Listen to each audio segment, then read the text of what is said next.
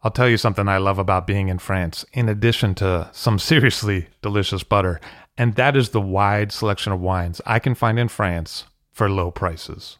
It can be much more difficult to source those same bottles back in the States, and that's why I love to buy wines out of France with Ideal Wine. I have bottles shipped to me, hassle-free. It's easy. Ideal Wine has a new auction every week and is a great source for iconic names like Ouet, Louis Roeder, and Domaine Leflevre, as well as rising stars like Arnaud Lachaud, Gonon, and Tissot. Find the wines you'd rather be drinking at idealwine.com. That's IDEALWINE.com and have the wine shipped to you in the States. Use the promo code FIRST, F-I-R-S-T, for $15 off your first order of $150 or more. Hey, that's $15 you could save, and that is some good butter money. See for yourself at Ideal Wine.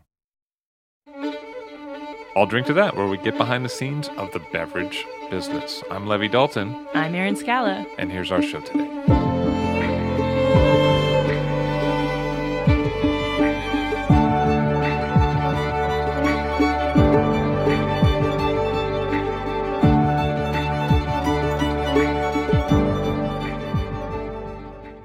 James Tidwell on the show, the wine director at the Four Seasons in Dallas, and also the co-founder of the TechSom event in Dallas as well. Hello, sir. How are you? Great. How are you? Nice to have you here. Thank you. It's nice to be here. Where did you grow up? Many, Louisiana, which is in the northern part of Louisiana, middle of nowhere. So pretty close to Texas, though. Yes, 15 miles from the Texas border. What was that like as a kid? Different. Yeah. But I mean, especially at the time I grew up, but it was great. It was an idyllic place to grow up. Lived out in the country, so had lots of freedom. Very much enjoyed it. What was the family situation? Father is a preacher. Most of his family, especially the males, are preachers and builders. And then my mother's family were teachers. So I got a lot of instruction when I was young. But in a easygoing way, or more in a like wrap the knuckles kind of way? Wrap the knuckles early, and then later chilled out a little bit more. And we as you got taller and able to kick your dad's ass. Yes, exactly. as I was able to defend myself, I was better off. No, they were great parents. They instilled a lot of, I think, moral and ethical values in me that came from both of those backgrounds, and I really enjoyed growing up where I did. Sometimes I find that people who grow up in the South have extended families that they grow up with. Oh, absolutely. We did. We were a typical Southern family. We lived on a hill, and my extended family lived in various parts of that hill or on various parts of that hill. I mean, cousin on one side and grandmother next door and great aunt and uncle further down. So I had a lot of family around me at all times. What was your grandmother like? Oh, my grandmother was great. She's an inspiration. Was an inspiration. She's passed away, but she went to university at an early age. She graduated early from high school and majored in biology or in sciences. Went on to teach, actually taught some of her brothers later in life.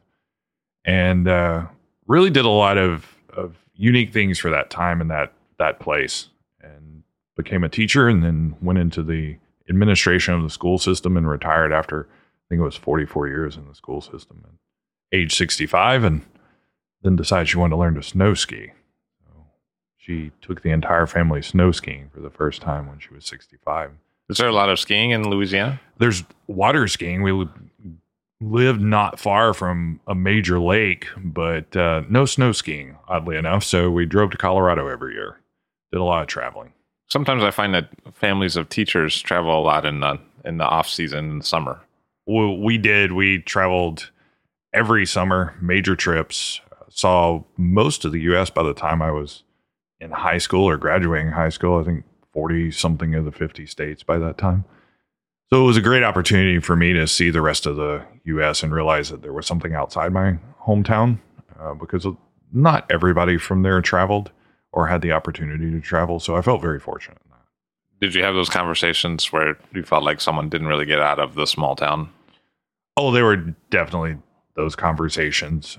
There still are those sometimes if I go back and visit, but I don't think it's as prevalent now as it was then. I mean, just the internet and all the things that have opened up the world to others. Even if you don't get to travel physically, you can travel in other ways. Part of what I like about wine. Where did you start with wine? Little Rock, Arkansas. So every time the Sommeliers decide to play the one-up game, I kind of stop the conversation when it comes to, well, where'd you get into the business? And I say Little Rock, Arkansas, and they don't really know how to respond to that. So it was a good place to get into the business, though. It was very non-pretentious. And there's a lot of money there. So I worked at what was one of the best wine shops in Arkansas. And for somebody who was just the most non-pretentious, fascinating guy, had a background in accounting and this is your boss. Yeah. You're not talking about yourself right now. No, not about me. No, it was my boss. And I was just the most fascinating guy. No. A lot of people told me so. Well, there's been that too, but maybe not in the way you're talking about. But the gentleman was great. His name was Lee Johnson. He was amazing. Why do you think he hired you? I still don't know the answer to that question. I walked in off the street and said, I don't know much about wine, but I'd really like to learn, and handed in my resume. And he said, I think we have a place for you. Hired me. What were you like as a young man? Nerd. Yeah. I was a nerd. But in the way that we think is cool, like you're well, not at that time. I was a nerd before nerds were cool.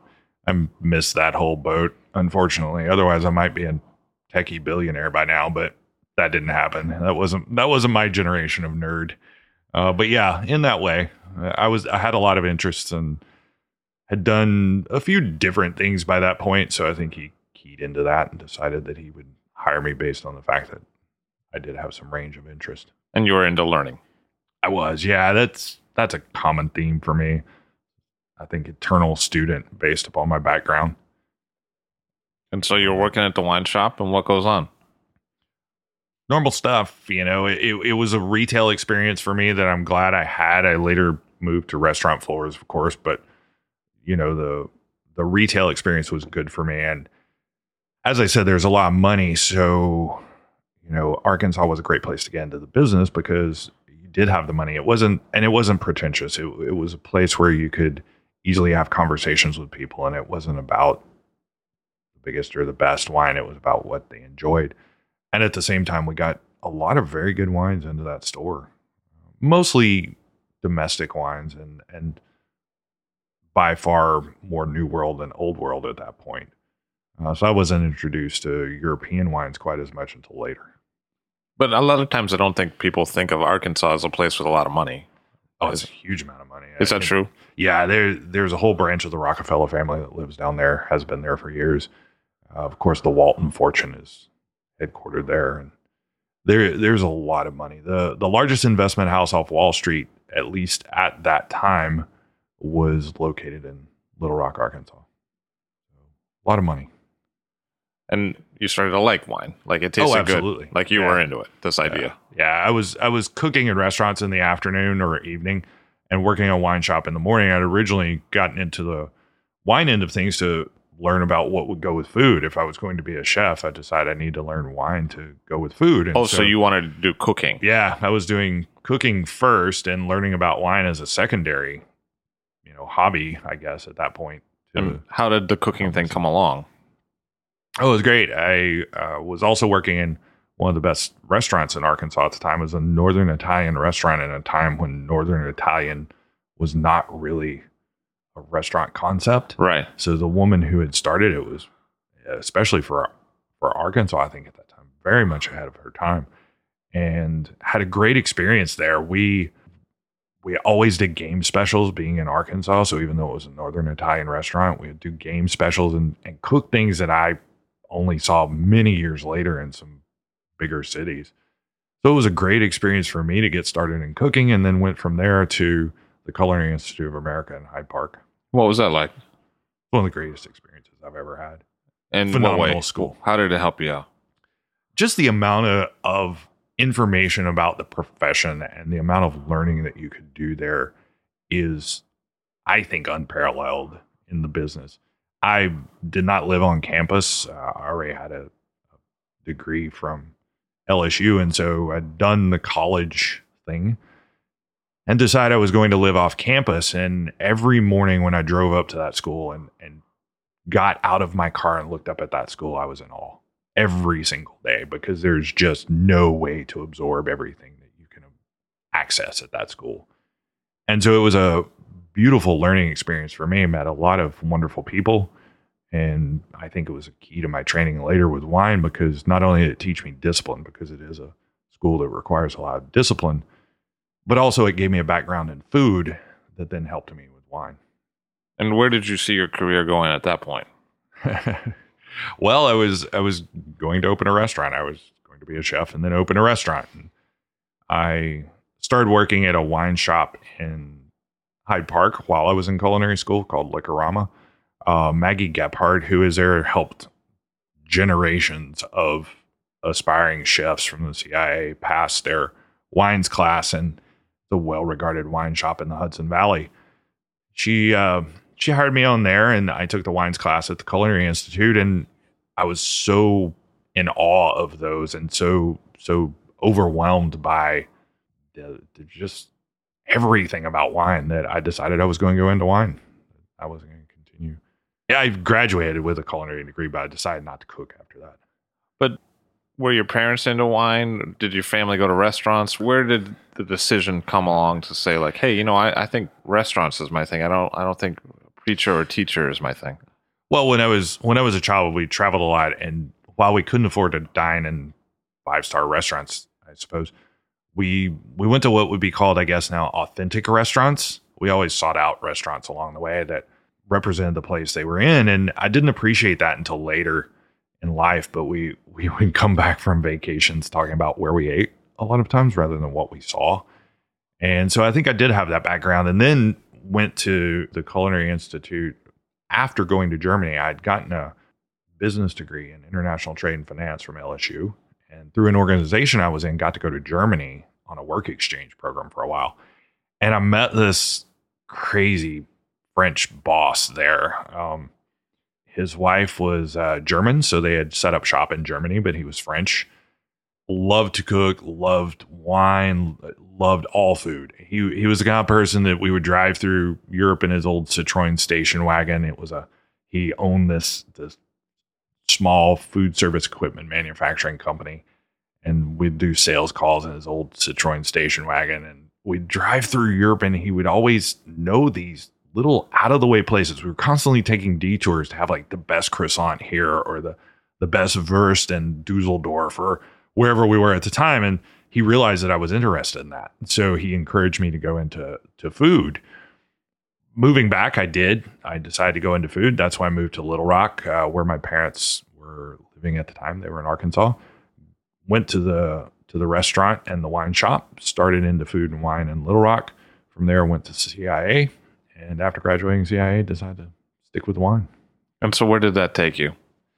Took me eventually to New Jersey, to a restaurant called Serenade, where James and Nancy Laird were great mentors. James is a phenomenal chef. Nancy has a history of working on Wall Street. And so that background of solid financial information and learning came in handy when it came time to run a beverage program, because what I realized is that there's a lot to running a beverage program that doesn't have to do with, is the wine good or is it something that I like? What are some of those things? Can you make money on it? Especially if you're an owner, but even if you're not an owner, if you're hired by someone, then you have to return a profit for them. So you have to be able to make money on it. You have to, there's all sorts of logistical issues in supplying wine and sourcing wine. And Nancy taught me a lot of that. It was a great experience. And then after that, I moved to Dallas. Woke up one day and knew I had to go to Dallas. And why is that? I think there are a lot of subconscious factors to that. People don't believe that I just woke up one day and said, I've got to be in Dallas. But I knew that was the case.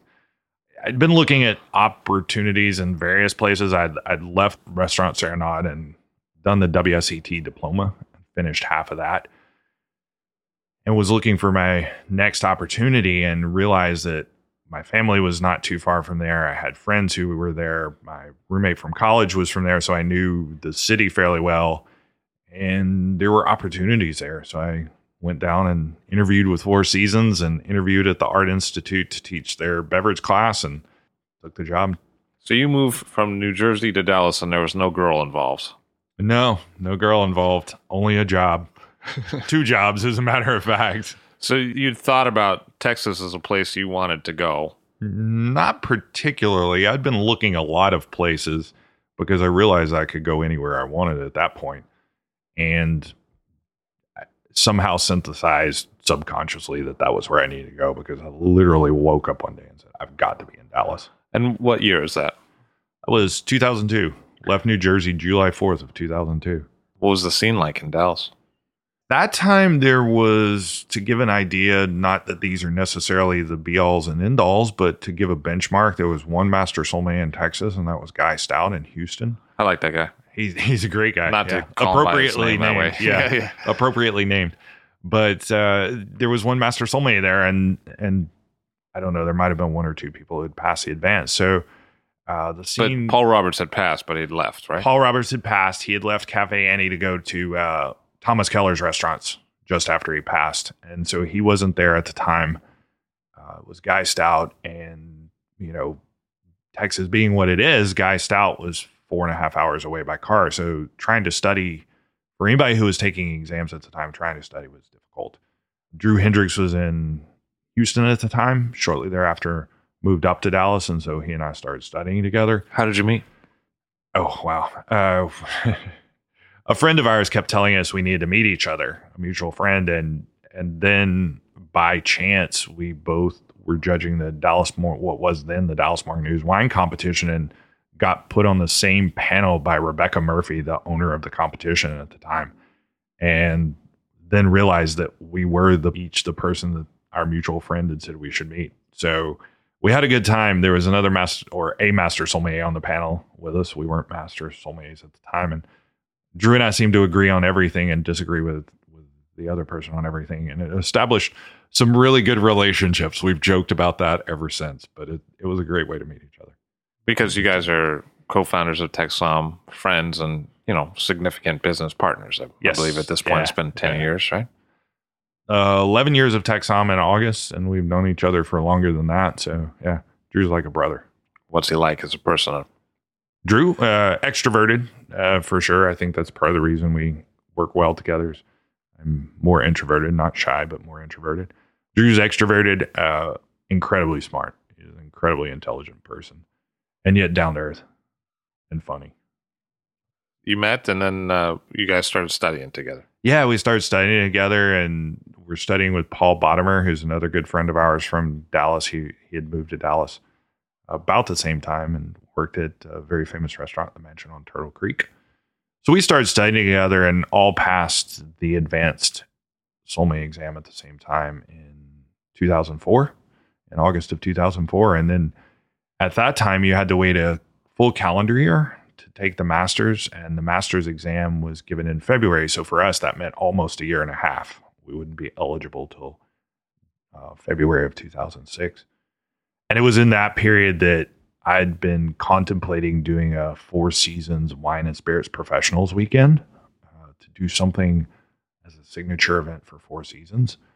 And Drew had been wanting to do a sommelier competition.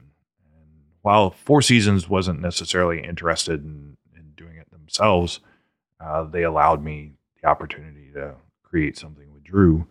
And that's how Texsom came about. We put the 2 ideas together. Wanted to host it at Four Seasons, and I'll never forget walking into the director of finance's office and saying, Drew and I have an idea. And he said, okay, well, tell me about it. And I told him, and he said, well, do you have any numbers worked up? I slid this 1-page budget across the table to him. How he ever signed off on that and allowed us to do that at Four Seasons, I don't know, but he allowed us to give it a try. There's no motivation like being $30,000 upside down with your employer to make an event a success. So we did well enough the first year to do it again. Because that seems like they gave you a lot of rope. I mean, they did. They still do. Well, I think that's one of the keys to my career at Four Seasons. I've been there 13 years, which I think is an eternity in this business. Most people I agree with don't do that. And one of the keys to that is that we have a very good relationship, and I can be very honest with Four Seasons, and they're very understanding, and they have allowed me a lot of freedom. What's the basis of that? I mean, where did that understanding start? Trust, but trust takes time. You know, the GM Craig Reed, who's one of the great hoteliers that I know, and is now CEO of Auberge Resorts, was the GM of our property at the time. And when I first arrived, they wanted somebody with wine knowledge, so I actually took a step back from management to become a server at the restaurant. And he had said there will never be a sommelier at this hotel, and yet he was the one who ended up signing off on my taking the position after I'd been a server for a while. So you got the good blackmail pictures on him? Is that what happened? No. I don't know if there are any of those with him. He's a stand-up guy, but you know, it was just a matter of doing the work.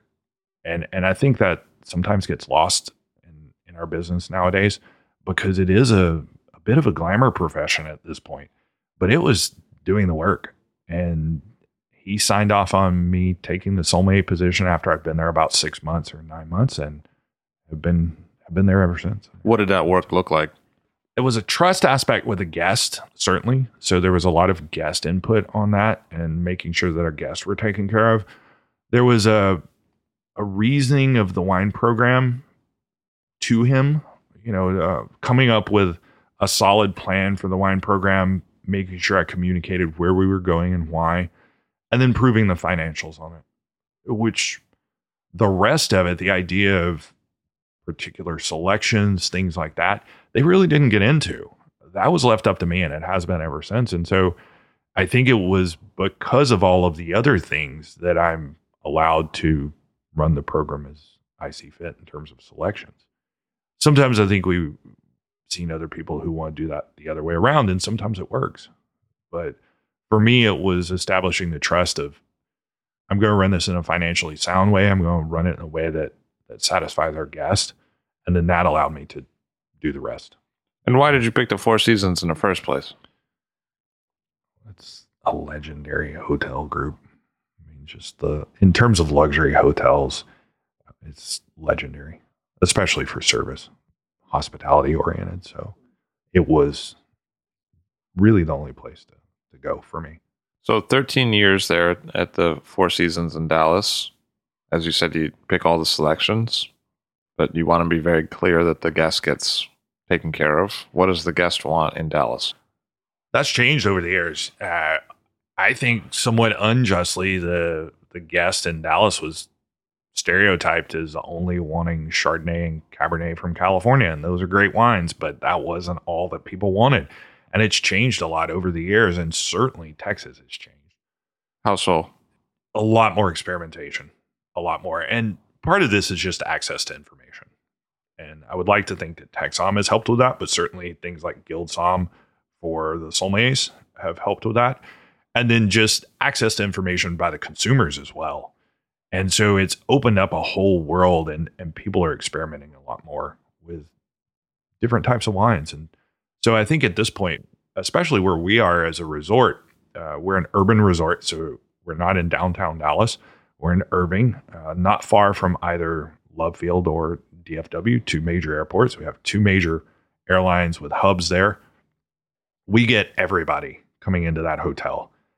Literally anybody could walk in.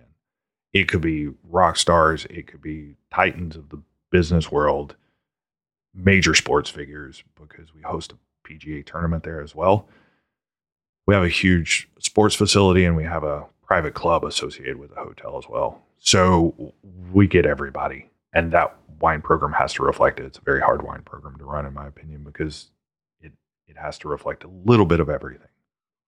So you're still trying to serve a wide group of people, because sometimes here, in New York, sometimes people are like, this is what we do. We do this thing, and if you'd like that, then feel free to come here. If not, there's some place that does something else down the street, and you should go there.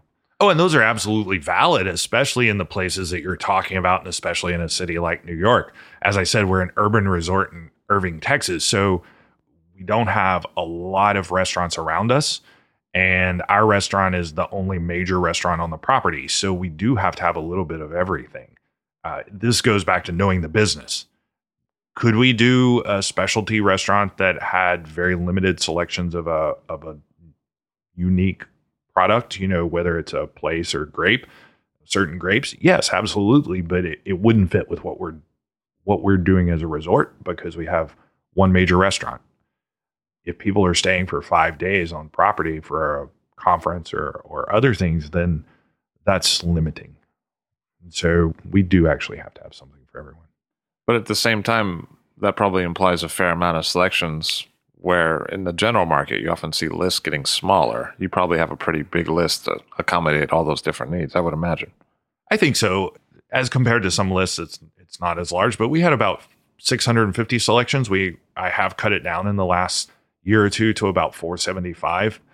Below that, and we start getting inquiries and why we don't have certain products, simply because we also have a conference center attached to us. And when you have less or fewer selections than that, you don't cover enough areas and enough price points for people who are having major meetings, because they'll also choose off of our restaurant list for specialty meetings. So we have to have something, as I said, for everyone. That includes price points.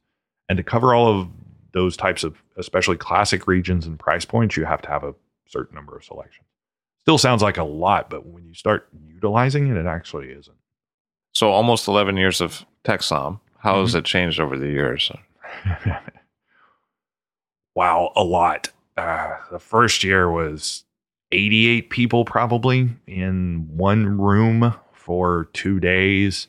Very little outside of that. So Texom is 2 days of seminars, really. That's what the core of Texom is, and a wine competition or a sommelier competition that runs in the background.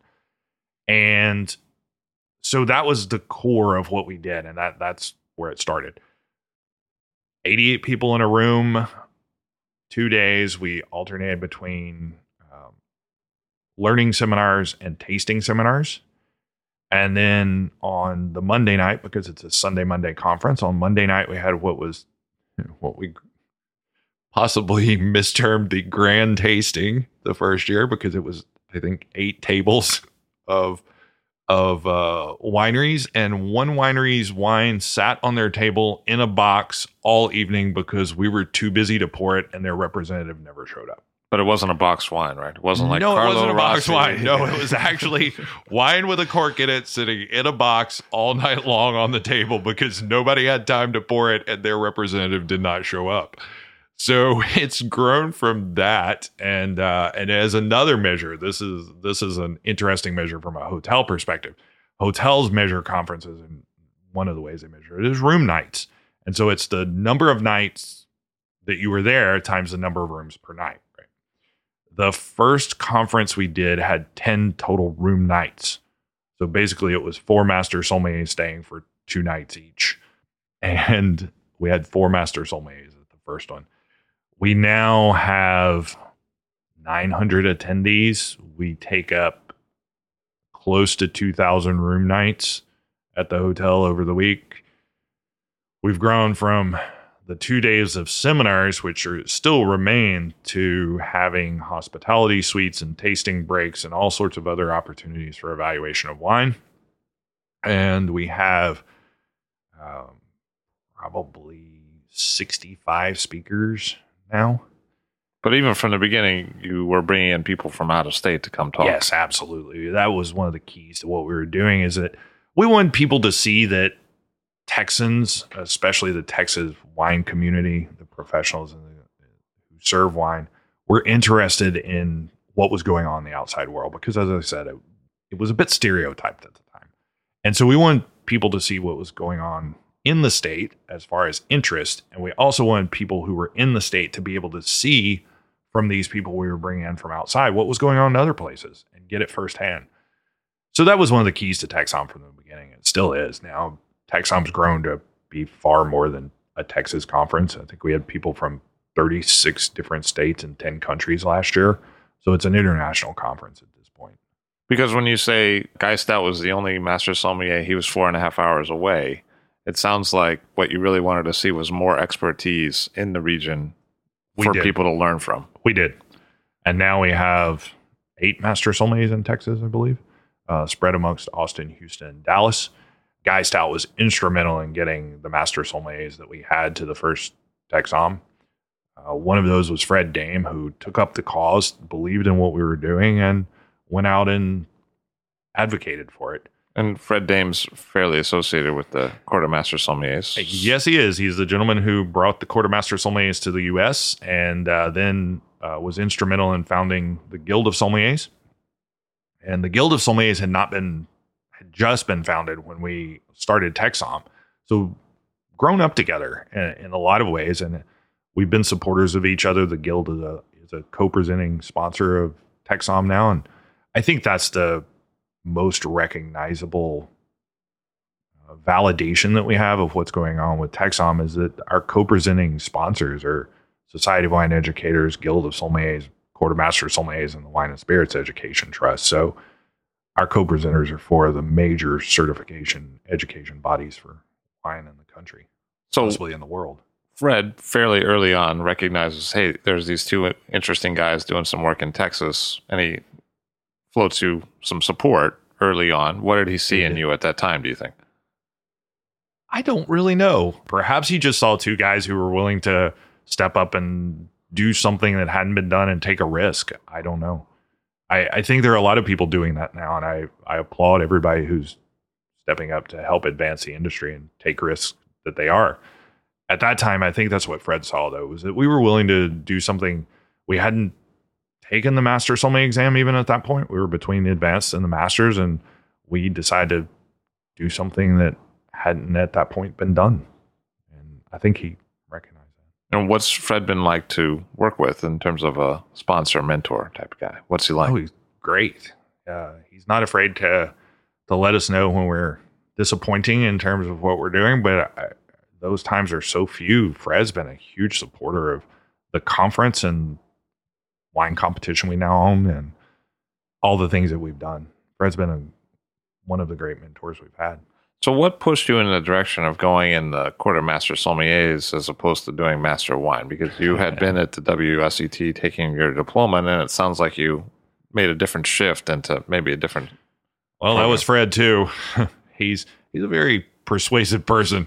I knew a wine writer in Dallas. She's far more than a wine writer, actually. She's one of the great wine people in Texas, Diane Teitelbaum, who passed away this last year.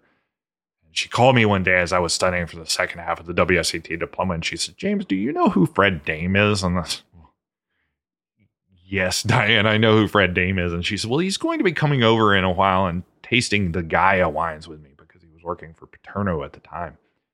Would you like to come over?" Yeah, I would love to come over. So I went over and tasted wines with about 6 or 7 other people who were there, and at the end of it, Fred said, "Mr. Tidwell, have you taken our courses?" And I said, "Well, I've taken the introductory course." And he said, "I think you should take the advanced course." And I said, "Well, I'm not sure I'm ready for that." And he said, "No, you are. You should apply." And, gave me a speech that I've heard him give others, but I will tell you, it doesn't mean any less for that, about what a great sommelier I could be. It inspired me. I applied, started studying with Drew, and that was the shift from planning to go to the Master of Wine route to going the Master Sommelier. Somebody went all in on you, basically. Yeah. Somebody put chips in the middle of the table and said, "Hey, I think this pot belongs to you." That's exactly what happened. And there are several people in my life who've done that, who've said, "I believe in you and I believe in what you're doing." And I think Drew and I both have been very fortunate in that. So it couldn't have always been fun times along the way. I'm sure there were some hard moments getting TexSom going for over a decade. What were some of those? Well, there have been all sorts of things. Flooded ballrooms, from rain the night before the conference started, worrying about money. The conference has always made money, but we don't take any money out of it. It's never been our goal. And so what we do is fold the money back into the conference. I like to tell people we take the Amazon approach and fold all our profits back into the company. It makes it sound a lot bigger than we are. But in reality, we want to improve the conference every year. And so we always plan things in order to hopefully improve the conference. But, you always have to worry about budgets with that. So there's always planning those types of things. Trying to get wines into Texas is not an easy thing. And so that's always a bit nerve-wracking. But in reality, most of it has been a great journey. Drew did say there was a turning point, though, about year 6 where I started talking to him the whole conference instead of stopping talking to him about halfway through. Because we would get to a point where, with any event like that, there's last minute adjustments that have to be made. And, like I said, he's like a brother. So at some point we'd have an argument and we'd quit talking for a while and then it would be all right afterwards. But I think about year 6, we were okay. We were good. We knew where we were. But you found there was a receptive audience there in terms of people who wanted to attend this conference. There were people who were interested, younger people. Oh, yes, from the very beginning. And we knew there were. That was the impetus of the conference, was that we knew there were people out there who were interested in this. And part of it being Texas being geographically large, we didn't have an opportunity. I mean, you guys in New York, it's such a great opportunity because you have density. You have a core. You're saying here. I'm not very smart. What's that? You're saying I'm dense. Well, okay, that's a whole different subject, but you have population density here. How's that? Oh, okay, sorry. Yeah. I'm a little slow. All right, so. Let me get that. Let me get that right for those who are slow. But no, population density where you see each other all the time, and you get to talk about the wines, and you get to see wines on a almost daily basis, sometimes multiple times a day, at tasting, simply because there are so many influential people here. In Texas, we have 3, possibly 4 very distinct markets that are hours apart, no matter how you travel. And so it wasn't always easy to get that kind of nucleus going in Texas where producers would want to come because they would have to cover 3 different markets to cover Texas. And so Texon provided an opportunity for the Texas market to get together and then for producers to have something of a one-stop shop with regard to Texas influencers and Texas sommeliers. Because now it's gone even beyond that to, like I said, national and international. Because it's probably a chicken and the egg thing. Like the buyers have to want the wines to be brought in, and then also the people have to realize there's the interest. Like the suppliers have to realize there's the interest to have it be brought in. So they kind of help each other out, but it has to be both, right? It does have to be both. And it was a question of which was going to happen first. And it's hard to get the supplier interest if they don't see that there is a group. And so we had to bring a group together that was large enough to be visible. And I think that's what Texom accomplished. Other groups have done it too. I mean, there's, several other groups in Texas that have done that. So it's great. How would you sum up those 4 distinct parts of the Texas market? I mean, what are the differences? I don't know myself, so. Well, the 3 markets that are traditionally talked about would be Dallas, Houston, and then Austin and San Antonio together. Dallas is probably the most traditional of the markets, but beginning to experiment a lot more, and certainly has in the last few years. Houston, well-moneyed, know the classics, but willing to spend a lot of money on those collectible wines, and also know some of the more cutting edge, higher end producers. And then Austin is by far the most experimental of the 3 markets. And yet at the same time is probably overall a lower price point market for wine, at least. There's some great wine that's sold there. And those are, I hate to really say it that way because those are broad generalizations that don't always fit. But that's generally how it's looked at. And there's not a 4th market. I thought you said 4th. Well, San Antonio is sometimes split out as a 4th market itself, and probably somewhere between Austin and Houston in terms of its selections. But there's a fair amount of wealth in some of these places in Texas. There's a lot of wealth in all of those places, all of them. And there's probably a fair amount of wealth in the South, right? There is. Starting in the business in Arkansas showed me that there's wealth in places you don't expect it. And there's interest in wine in places that I'm not sure we always give credit to in the business. Oklahoma, I think, is an up and coming market. And there's a lot of interest from sommeliers and retailers there in terms of finding new wines and getting in wines that they don't have. There's a lot of money in Oklahoma as well. Fossil fuels keep Oklahoma and Texas economy pretty buoyant. And so I think there's a lot of opportunity in Oklahoma as well. And those people probably feel more comfortable coming to Texom than going to something on the coast. I bet it seems more similar for them. Yeah, I think so. Texom is, of course, center of the country for the most part. And there is a bit of a difference between the coast and the central part of the country, of course. With all the ports and the access on the coast and the population density, as we talked about, I think there are wines that are more difficult to get in the center of the country, but it doesn't mean they can't be had, nor does it mean there's not interest in them. And unfortunately, I think sometimes there's a stigma about a lack of interest in the center of the country as to new and different types of wines. I find that changing. I'm not sure it was always the case, but I find that changing for sure. You think it's kind of almost a rude thing to say that, sum up Texas as people who just like Cabernet and Chardonnay? I think it's simple to say that. I think it's too simple. I grew up in a small town in the South, and I've been asked by quite a few people about writing a book about the way I grew up in my town because there were some quirks to it. At the same time, I've said I don't know how to do that without playing into what a lot of people do nowadays, which is making fun of it. And I don't want to make fun of my town because my hometown's a great town and it's as rich in cultural heritage as anywhere. And I feel the same way about wine, that in the center of the country, especially, there are rich cultural heritages. There's a lot of culture. It may not be the same culture that's on the coast, but there is a lot of culture. And I think it's too simple to just say, people aren't interested. That's not the truth.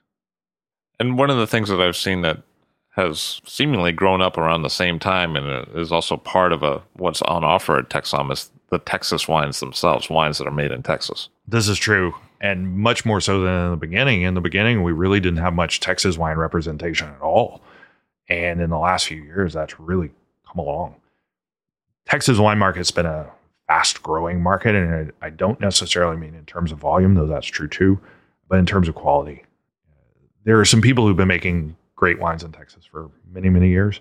I respect anybody who tries to grow grapes in Texas. It's an incredibly hard place to grow grapes, but at the same time, when it pays off, it is really good. Now there are articles out about, is this the next California? And I'm happy to see that, and yet it's a little bit surprised that some major press figures have caught on to that. I'm not surprised that the wines are showing that well, because the Texas wine market has gone from, quite frankly, some winemaking that was dirty. And by dirty, I mean just not unhealthy, but rather the wines didn't smell and taste very good necessarily due to some winemaking challenges, to wines that are beautifully clean, up there with some of the best in the world. And we found great varieties now that are growing very well in Texas. Tempranillo, a lot of the Rhone, Italian, Spanish varieties that are growing very well there. And I think that's made all the difference, and it's attracted more people into the business. There's been more sharing and more learning, and it's just been good all the way around. One of the things I've noticed about Texas wine is that it seems, just from a casual study of it on my part, that it has embraced more of those either Mediterranean or warm climate grape varieties than has been the case in some of the classic regions of California, perhaps because land value is less. Like they can experiment more with these kind of non-Cabernet grapes that are maybe more warm climate friendly. Sure. Well, land prices are one part of it, I think. Differentiation is part of it, just like the fact that a lot of restaurants don't want to have the same wine that a retail store down the street or another restaurant down the street has. How do you compete with California on Cabernet and Chardonnay? I don't know that that's a worthwhile endeavor, though there are some very good cabs and chards being made in Texas. But it's a point of differentiation as well. And then the grapes grow well there for the most part. I mean, we're looking at things like Vermentino and Montepulciano Aglianico, certainly Tempranillo and Viognier and Roussan, all of which are producing excellent wines there. One of the things about Texom is that it's seminars and education, but also there's a sommelier competition attached to it. Yes, there is. There's a sommelier competition that currently is open only to Texas sommeliers. And because Drew, myself, and two of the other sommeliers in Texas had passed the advanced course at the time, and we wanted to make sure that we weren't competing in our own competition, we made the rule that you could not have passed the advanced course of the Court of Master Sommeliers. It's just one benchmark, but the original exam was set up to be somewhat similar, I guess, to the advanced exam to give people an idea of what they were getting into. Because at the time, 11 years ago, people were studying for the advanced exam, but they didn't really know what they were getting into. And Drew and Paul Bottomer, Lonnie Hine, and I had experienced it, and we had passed it. So we wanted to give an opportunity to people to see what they were getting into. And we wanted Texans who were going to that exam to show well. Again, building the community. Right, building the community and showing people in the outside world that there was something to respect there and something to look at. And so we took 25 applicants that first year. We've kept it at that number ever since. So we'll take applicants for the exam, and it's a theory, service, tasting exam. No longer really reflecting the advanced necessarily, but certainly difficult exam, difficult competition. Sometimes I have an idea of what I kind of assume or think of as New York wine service and also California wine service. Is there a style of Texas wine service? Is there a certain thing as Texas style? I don't know that there's a particular style in Texas that's any different from California or New York. I think that there's been a learning curve because, as I said, people were studying but didn't really understand what some of the principles were they were into, and so got a little ahead of themselves in terms of trying to take the exams. But that doesn't happen anymore. There's so much access to information. There's so much cross-pollination from New York to California and in between that I don't really see a distinctive style difference. No. I think it's high quality wherever it is, honestly. Who have been some of the young people that have come through that competition that you've watched their careers flourish? Craig Collins, now beverage director for Elm Restaurant Group, which has 5, I believe, restaurants in Austin. Mark Sayre won our competition, who was beverage director at Four Seasons Austin and is now with Elm Restaurant Group. Scott Oda, another great sommelier who won the competition, is also with that group. So they've got 3 spectacular wine people there. Actually, more than that, but those 3 for sure. The other one's Devin Broley, who is, I don't even know his title now. He keeps getting promotions at Whole Foods. I think he's one of the 2 global wine buyers for Whole Foods at this point. And then June Rodel, she's amazing. She's a rock star. She's been one of the people that I've most admired in terms of her decisions to move to new opportunities, because I think there's a lot of job hopping that goes on in our business, sometimes wiser than others. But June has made some very strategic decisions about where to go and has opened at least 3 major wine programs in Austin that have been nationally recognized. And she does a phenomenal job. She's she's kind of the major domo of Texom as well. She makes sure everybody's doing what they're supposed to at Texom. So she's great. But all those people work in Texas today. All those people work in Texas today. Dylan Proctor came through the exam, who's now with Treasury Wine Estates. He did the exam the first year. There have been several others. Do you see Texas as an eventual stomping, breeding ground for the entire country? Or is this going to stay mostly within Texas? Well, some of the sommeliers have moved out of Texas, so certainly that's a possibility. At the moment, the exam or the competition is only for Texas sommeliers. Texom as a conference is open to anybody, but the sommelier competition is only open to Texas sommeliers at the moment. We are going to expand that. We're just trying to figure out how to manage that, and it will probably be a regional expansion. We don't ever want to be national. Guild Somm does a great, or the Guild of Sommeliers does a great job of running their top Somm exam around the country, and Drew and I have both been on the board of the Guild of Sommeliers, so we support that fully. And we don't want to create friction or any more fragmentation in the wine community. And so we'd like to do something that is regional more than national, but picks up some of the markets that we've talked about. Oklahoma is certainly a market that we feel is relevant and ready to do something more. And so we'd love to have some of the sommeliers from there compete as well. So I'm not around Texas all the time, so I may have missed it, but why does it seem like there's not a lot of interface with the Chicano population and wine in Texas?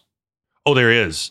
We have some major wine retailers in the south of Texas that do huge amounts of business. And some of that is with the population in Texas, and then some of that is Mexican nationals who fly over, load up on all the best wines they can get, and fly back. And so there's a multi-level interaction, I think, in the business. We have some great sommeliers who are Chicano, Hispanic. You're seeing more Chicano sommeliers coming up. Certainly. Is it going to be the case one day that Texas sommeliers are going to be all over the country? Are we going to look around someday and say, oh, yeah, that guy came up through the Texas? One would hope. I would love to see that. I think you're already seeing it. There have been a number who've moved. Eric Hastings is up here, who was in Texas for a number of years. We've had people move to New Orleans and outside of there to California, numerous to California. Hunter Hammett and others are out in California. So there are already Texans around the country who were involved in Texom or came up through the ranks as Texom was happening. Recently, you rebranded and entered into a new arrangement with the Texas Wine Competition, which is now the Texom Wine Competition. How did that come about, and why did you make that choice? Well, going back to Fred Dame and his influence on Drew and I and his mentorship, Fred, as I said, was a big supporter of Texom from the very beginning. And for 2 years, Texom moved to Austin. It was founded in Dallas, but years 3 and 4, we went to Austin to 4 seasons there. While we were there, I can't remember which year it was. I think it was the second year. Rebecca Murphy, who was then the owner of the Dallas Morning News Wine Competition, approached Fred and said, she was living in Seattle, still is. She'd been doing the competition at that point for 28 years or so, having founded it in a visionary way. I mean, it's amazing to me that she saw the opportunity she did to help the business.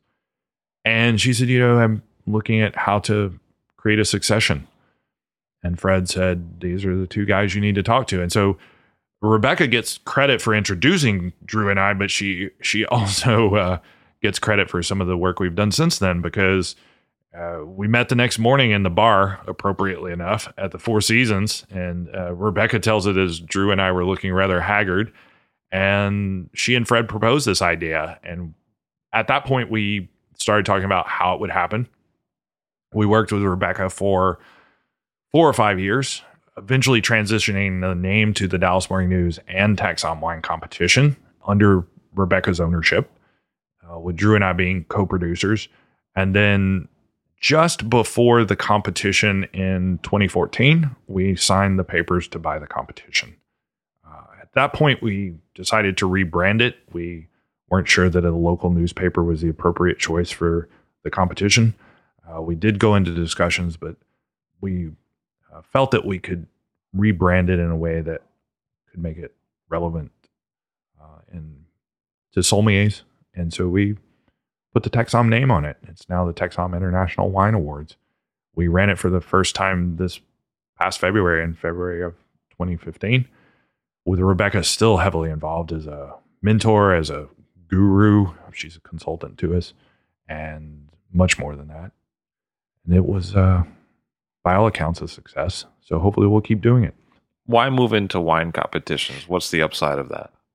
For wines, for actual wines. Right. So we now run a sommelier competition in the background at Texom, and we also have the wine competition. I think those 2 things are related in the fact that we're trying to move the industry forward. We're trying to help the industry. We always have. That was the idea of Texom from the very beginning. We saw an opportunity with this wine competition to really help move the industry forward and highlight some wines that maybe weren't highlighted in all areas, to give some validity to wines that maybe were getting overlooked, and to really just celebrate the fact that great wine is made around the world. Whether you buy into the idea or not, there has been some speculation in the press that wine critics may be diminishing in popularity or influence. And at the same time, with the rise of things like Twitter and other social media, those pieces of social media, those media are very personal in a lot of ways, because to me, it's the coffee house atmosphere of the 1800s where I can say, you know what, Levy just put on a photo or a tweet, put up a tweet about a wine that he particularly likes. I haven't ever heard of that wine. I'm going to research it simply because I know you and I respect your palate, or I respect what I like you that you got my name right, because I think a lot of people in Texas would be like, Levi just put a wine up on Twitter. That has happened. Trust me, that's happened more than once. But you know, that's the way that we communicate nowadays. And so it's a much more personal way of communicating, even though we may be thousands of miles apart. I think the wine competition combines the best of both those worlds, because Drew and I try to make sure that the judges we have are ones that are respected and well thought of as far as their palates by a number of people. And at the same time, it does provide, while not a score, a medal validation. Drew and I feel like that all medals are important, which is something that I think the competition industry has not always done a good job of promoting. But if you win any medal at that competition, it means something. The judges that we have are phenomenal, and we couldn't do it without them. So a changing reference point in the country about how people decide to take advice, what it is they're looking for in terms of making a buying decision. Hopefully, and really going along with what's happening already, but in a parallel way. So as millennials start having more influence over decisions, the decisions that millennials seem to be making are more personal and more experiential. And so the wine competition to us, while it does give medals, is really more about the experiential and the personal. And so we want to use that as a framework to move forward, but in a parallel way to what's going on social media. Because it seems like TechSom is also that. Like, it's something that happens to people in a place. It's an experiential conference as opposed to, something else. Yeah, it's very much an experiential conference. We looked at ways to enhance that, and we found a lot of them. As I said, that first conference, we didn't have a lot of opportunities outside just the seminars, but I was very happy to hear a writer tell me that he really enjoyed TechSom, and one of the things that impressed him was even the networking events that should traditionally have been sales promotion events were educational. He said even your sponsors in the various outlets that are very much sponsorship still framed it as an educational experience for people. And I think that's one of the great things about TechSom is that we try to keep it educational as opposed to marketing promotion. So you've been in the same sommelier role for 13 years. Yes. You came up in a time before sommeliers were everywhere and before it was maybe something that people decided they wanted to do at a young age. Yes. And like your own career is something that happened sometimes later for your generation where people said, oh, well, maybe that's a possibility. I hadn't thought about that being a possibility before. Yeah, it was not something that in kindergarten in Manny, Louisiana, when somebody said, what do you want to be when you grow up? You said, I want to be a sommelier. I mean, it just didn't happen. So who knows? I've wanted to be a writer, and then sometime when I was young, an astronaut, and I don't know, all sorts of other things. But, I think it sounds like a grand plan when you say, okay, well, there's a international trade and finance degree, and then there's a culinary degree, and then there's wine certifications, because I have a few of those. In truth, it was a long and winding road that worked out quite well. And I think the patience to let that play out has been a big part of my career. There have been numerous times that I've had other offers, and there have been times when I've been encouraged to do other things outside of Four Seasons, and I've stuck with Four Seasons simply because they have allowed me huge opportunities, and I think that patience has been a key to what I've done otherwise. So how do you see, because I think you have a real insider ring seat to so much young talent coming through, and at the same time, you know both the educational organizational structure that they might take advantage of, and you also know so much of the supplier side, because all of those are parts of what you do. They are. So how do you see the job market for sommeliers evolving in 5 to 10 years, now that people maybe at a younger age have decided, hey, James Tidwell's got a cool job. I might like to have a job like that myself. What's going to happen 5 years out, 10 years out, 15 years out? What's the job outlook going to be? How's that picture going to look? I think that comes from two different aspects. So one aspect is, what about the consumer and what are they wanting? Because if you're saying that consumers are experiential and really going by personal recommendations, then how does that affect the sommelier? Because is the sommelier coming across as a critic, or is a sommelier coming across as a friend? And so I think the core of what we do, hospitality, is going to become even more important. It's, yes, the sommelier job is something of a celebrity job at this point, at least in some areas and in some context. But at the same time, I don't think it is a position that plays the role of the critic well. I think it is a position that should be about the role of the friend, the one helping you as you're selecting wines. And so I see that if we maintain as a profession our role as hospitality professionals, making people feel welcome in our restaurants, getting to know them, understanding what they want, we will remain relevant for a very, very long time. And at the same time, going to your point about being a bit more of a glamour or some, a celebrity profession, something that people might want to get into because of the notoriety it's achieved lately. There are people who will get into it, I think, who don't understand the profession and its history. And so I think what you do and what some others are doing to really record the history of our profession is hugely important. I follow the publishing industry a lot. There's a lot of information right now on books holding their own finally against some other forms of media. I see a lot of sommeliers nowadays reading a lot more history, reading a lot more about the context of wine rather than the facts about wine. And I think all of that's going to be important for our future. And how do you see the next evolution of what you're doing with TechSom? What's the next challenge for you? What is it that you'd like to see happen? We would certainly like to see growth in terms of quality always. That's the first thing. We never intended TechSom to be a big conference. And so being bigger is not necessarily what we're after. It may be a byproduct of hopefully being better, but not for the sake of being bigger.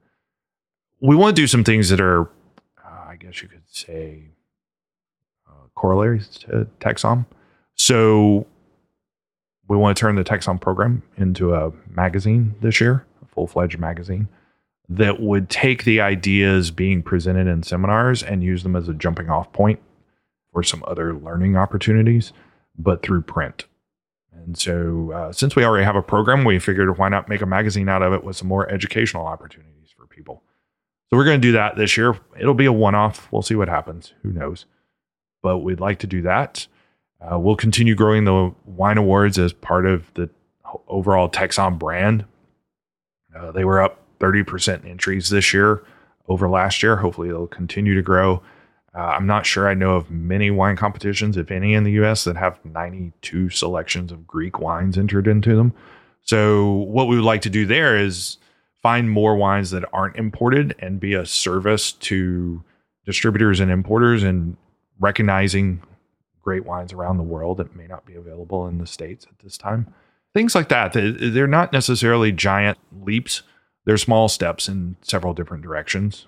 But we look at ourselves as providing services to the industry, whether it's sommeliers or suppliers or importers or distributors, anybody. 10 years of TechSom events, a lot of growth in that time. Looking back, what are you most proud of in that decade period? One of the things that I'm most proud of is the fact that in a business where there's a lot of competition, TechSom brings together everybody. Major distributors who are rivals outside of TechSom come to TechSom, support TechSom, work together to support Texom. 4 of the major education certification organizations for wine are co-presenters of this conference starting last year and continuing this year into 2015. I couldn't be more proud of that. That is what Texom's about. It's about bringing together the industry. And I look at the way that it's begun to attract people from an international audience now, not just the national audience. Certainly I was happy about the national audience, but now I'm attracting an international audience. And I hope that is because it's remained high quality and unbiased. And by unbiased, I don't mean not having opinions, but we don't take sponsored seminars. We don't take people's money just because they have money. We try to make sure that we're providing a service to our audience. And that's the key. And all of those people involved have helped us do it. I mean, it's the community coming together.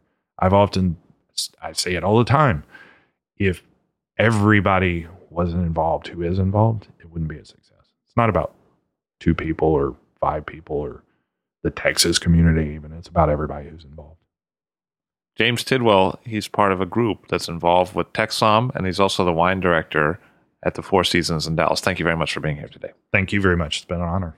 James Tidwell of the Four Seasons and also Texom. All Drink to That is hosted and produced by myself, Levi Dalton. Aaron Scala has contributed original pieces. Editorial assistance has been provided by Bill Kimsey.